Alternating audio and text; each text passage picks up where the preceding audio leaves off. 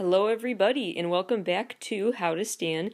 For the last episode of the year, I decided it's a good time to just wrap up Season 1 and recap all the topics we've covered this year. So if you're new to this podcast or trying to recommend it to someone, this is the episode to start with. I will just summarize what you can expect from the show going forward and the kinds of topics that we've covered already. So without further ado, let's get started. The ultimate goal of this podcast is and was to wrestle with questions about why we are fans, why we enter fandoms, what would cause us to ever leave or be resistant to leaving a fandom, what fan culture is like and has been like over history, and what does it look like going forward?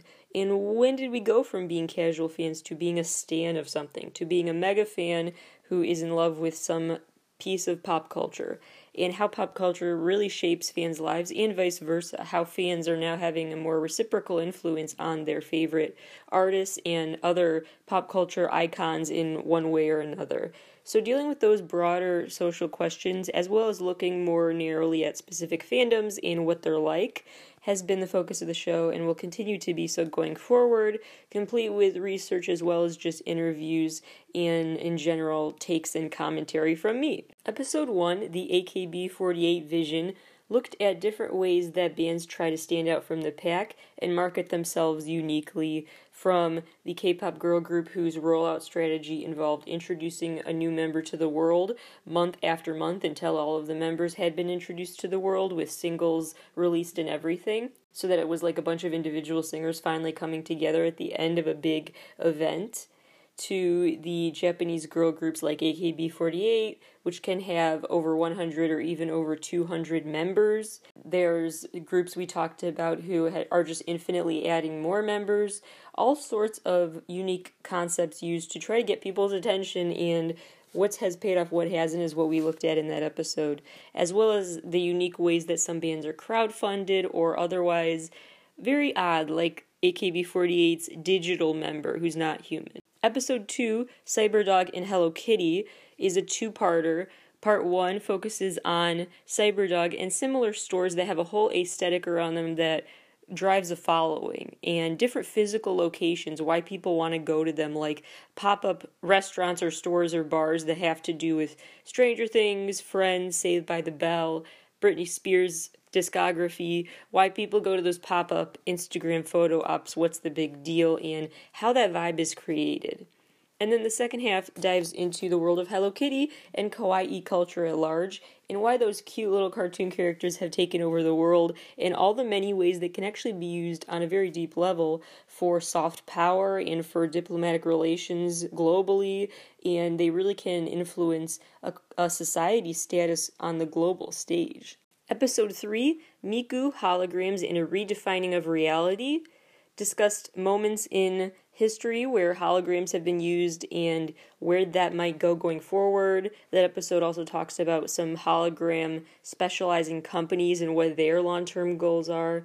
It also deals with questions about Miku, a digital singer who is so popular she fills up stadiums just by performing as a cartoon hologram character in Japan, and she's popular worldwide, and there are Miku cons all over the world, and what does that say about our culture, and really how we decide what is real or what is real enough at least to be a fan of, and can people be fans of people who are not actually people at all. Episode 4 looked at the bronies, male fans of My Little Pony, the brony cons, the conventions they've created, the terminology they've created for themselves, the online world they've created for themselves, their crowdfunded documentary that led to backlash and other tension within their own fandom, and ultimately what the appeal is of the My Little Pony rebooted TV show and how it attracted an unexpected audience. Episode 5 was about Sherlockians, fans of Sherlock Holmes over time, and how the author's relationship with fans was not exactly warm and friendly, and the fandom itself was not exactly inclusive. And over time, the Sherlock fandom became a lot more diverse and inclusive, and so an abbreviated version of that history is what is broken down in that episode. Episode 6, Boy Bands versus Sports Teams, looked at the history of Beatlemania and the fan frenzy surrounding the Beatles, and then compared that to the concept of hooliganism and how sports teams and sports superfans have been treated by the media differently or viewed as it's just more normalized behavior to act up and be rambunctious versus it's shameful and embarrassing when female Beatles fans were doing the same thing. And so just looked at it over time, the big differences between how the Beatles fans were covered and discussed and treated versus sports fans. Episode 7, Comics and Superheroes, looked at the history of moral panic surrounding the content of comic books and how that led to the comic book industry self-censoring out of the fear of losing readers and losing trust in fans, and the ultimate consequences of what happened when someone basically manufactured or altered or cherry-picked, really messed with and manipulated his research, as he called it, about the detrimental effects of reading comic books and how that was a very skewed study and what happened when the truth came to light. That episode also talks about the history of Comic-Con and how the ultimate core values of the convention have evolved and changed over time, as well as the actual content of the convention. And the episode looks at graphic novels compared to comic books, what the big difference is, if you've ever wondered that.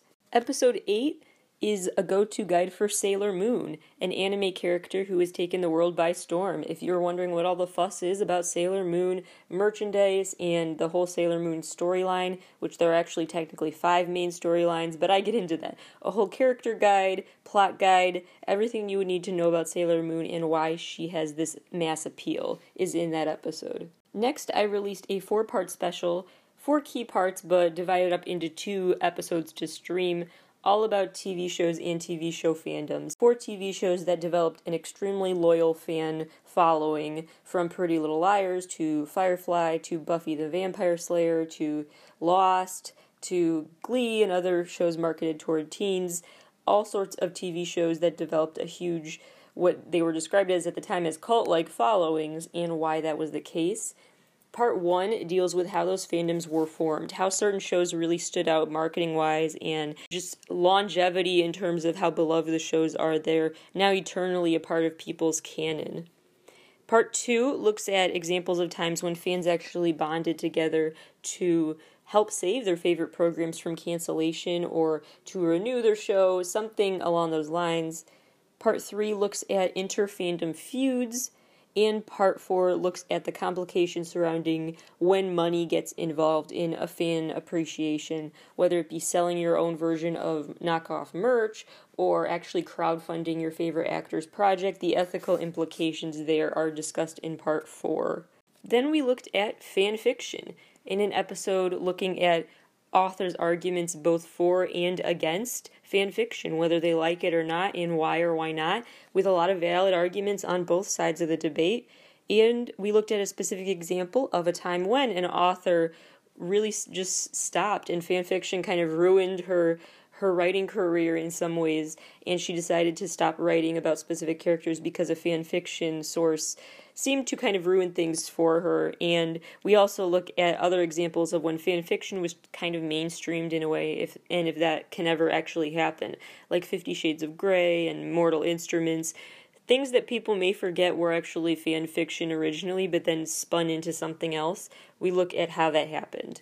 The Betrayal series of episodes looked at times when fans felt disillusioned with their favorite artists, when they felt like their favorite artist had misled them or outright lied to them over time and was just not who they thought they were. Episode 1 of Betrayals looked at the story of J.T. Leroy, someone who pretended to be a young teenage boy author who wrote about some really dark parts of his past, and then it was turned out to have been a fictionalized tale told by a 30-something-year-old woman who had actually been having a friend dress up as J.T. Leroy as if he was a real person for years, and then the actual author would dress up as his assistant, and they would go out in public together and try to keep up appearances. And that whole story is unraveled in that episode.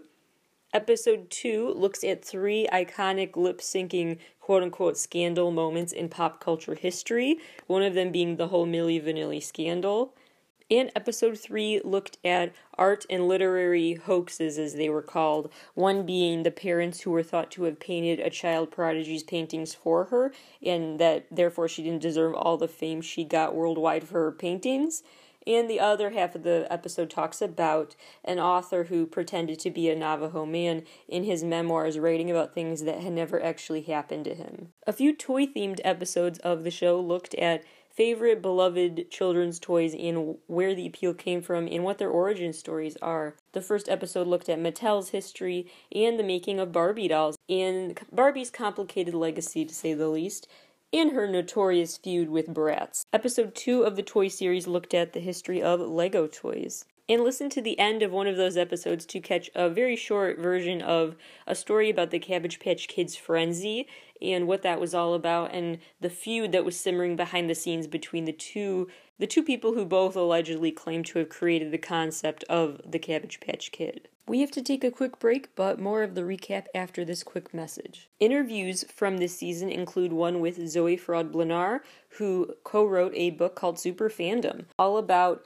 fandom culture and a whole bunch of examples of ways that fans have shown their love for different pieces of pop culture. She really gets into the sociology of it all, so if you want to really nerd out about sociology concepts and just theorizing about culture, if you're into pop culture studies in that way, we get pretty into it in that media studies type of discussion we had. It was a great conversation.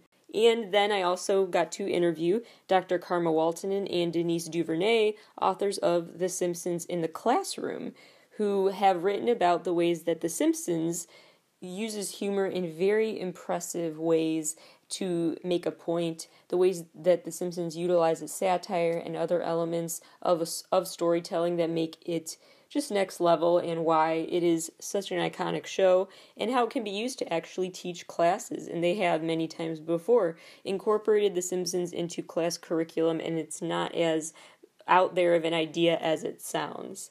There are a lot more specific fandoms, of course, that we are going to cover going forward that we have not yet, from specific musicians to fandoms that have actually formed just around a brand, like IKEA fans or Nutella super fans, fans of specific movie franchises.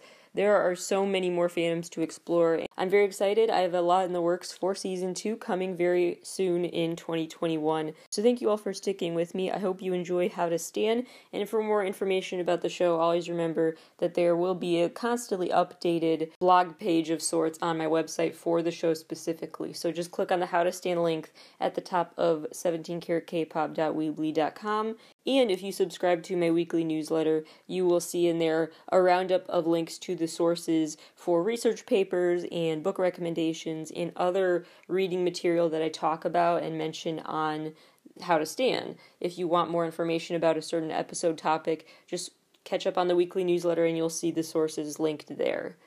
Thank you all for sticking with me. I hope you continue to listen and share and spread the word about the show so I can continue to make it and have some really interesting interviews and conversation as we continue to explore fandom culture in all of its many forms. Thank you again, and I will see you next year.